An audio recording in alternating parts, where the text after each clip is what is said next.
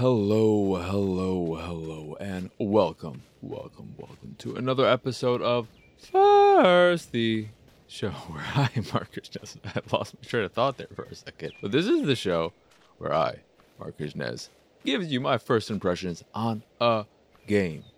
And this here episode is all about the Dead Tree of Ranchiuna, a walking simulator that, according to the brief little quick description on Steam, is a game that'll make you question how unfair society can be, both in a direct and realistic manner and with the power of fantasy elements. And this is a walking simulator very much in the vein of stuff like Dear Escher and the like, with minimal puzzle solving or anything of that sort, and not much of anything to go off of outside of environmental storytelling, and in this case, a fair amount of narrative and dialogue, voice work, and the like.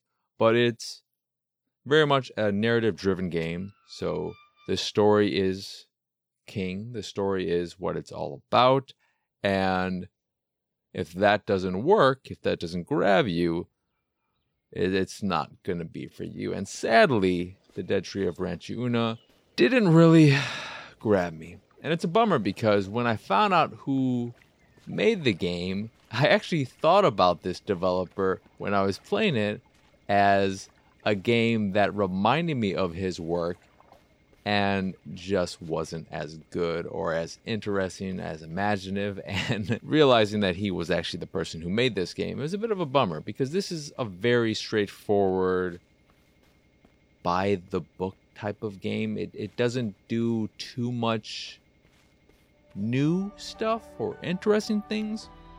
And the developer in question is, oh boy, he's an Istanbul developer. That's where he's from, or at least where he lives, and his name is something that I am going to butcher if I even try pronouncing, but I will give it my best shot, because his first name ends in the letter C that has a little tiny c reversed underneath it, and I have no idea how you pronounce that, because I don't think I've ever seen that in any other name, and I'm just a dumb American who can't speak anything other than basic garbage English. So Tonguç Bodur is the name, something like that. I'm just gonna refer to him by his last name, but I've played a few of Bodur's games in the past, and I've enjoyed all of them to varying degrees, especially Lucid Cycle.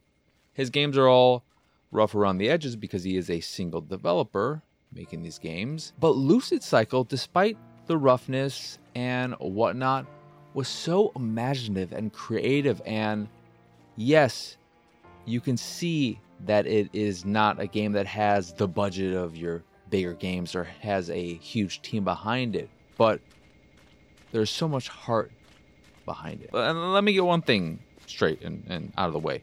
There's heart in the Dead Tree of Ranchiuna. There's definitely heart in it. It just isn't as creative as his other stuff, like Lucid Cycle, which is incredibly imaginative. And I don't even want to talk about it because to talk about it, to spoil it in any way, would be a bummer for anyone who hasn't played it at all. But Lucid Cycle is a game that, sure, it may have its issues and bugs and whatnot, and not every part of it is great, but it is a game and experience I won't forget anytime soon.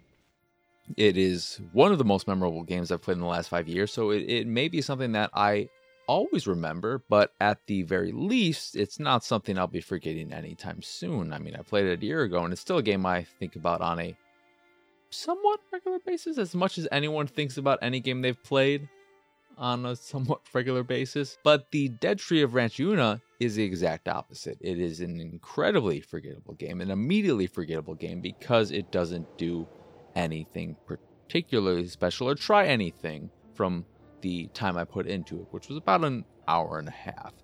And part of it is because the voice acting isn't that great. And then the writing, it could be the English translation, I'm not sure, but the writing didn't do anything to grab me either. So if I muted the dialogue, the voice acting, it still wouldn't have done anything to grab me. And then the world you're in, the environment, it's pretty basic and not too far away from a forest or whatever that I can explore myself. So it's not something that I can't just go out and see for myself in the real world. And the only kind of fantastical elements are some giant statues and then seeing these ghostly past memories, I guess, that are telling you the story as you find and discover them along the way. But ultimately, I just couldn't get into the story. I wanted to, I really did, but it failed to grab me at every turn. Every hook, I just passed by. I was a fish wanting nothing more than to be reeled in and eaten up.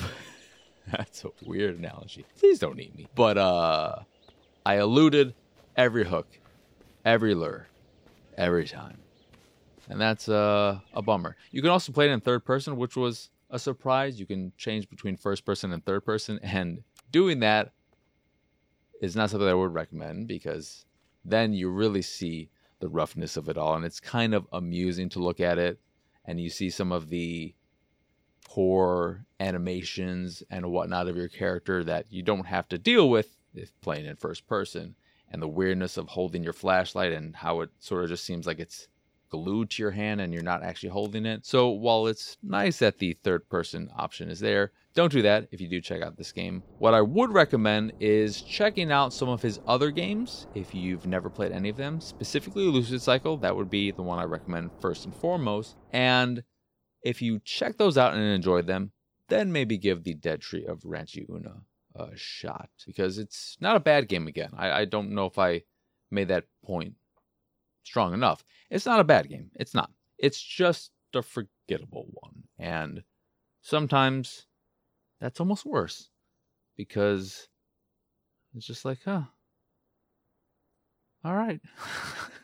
I didn't know where to go after that. Anywho, that will do it for this here episode of First. Once again, I am Marcus Nez. Y'all can find me on Twitter and pretty much everywhere at PX Sausage. If you'd like to see me streaming games like the Dead Tree of Ranchiuna, you can do so over at twitch.tv/PX Sausage. If you'd like to check out the videos I make and you aren't already doing so, you can do that over at youtube.com/pixelated sausage. Don't forget to like, subscribe, all that jazz. And what was it again? youtube.com/pixelated sausage. Speaking of pixelated sausage, if you put a little dot and a comma after that, what do you got?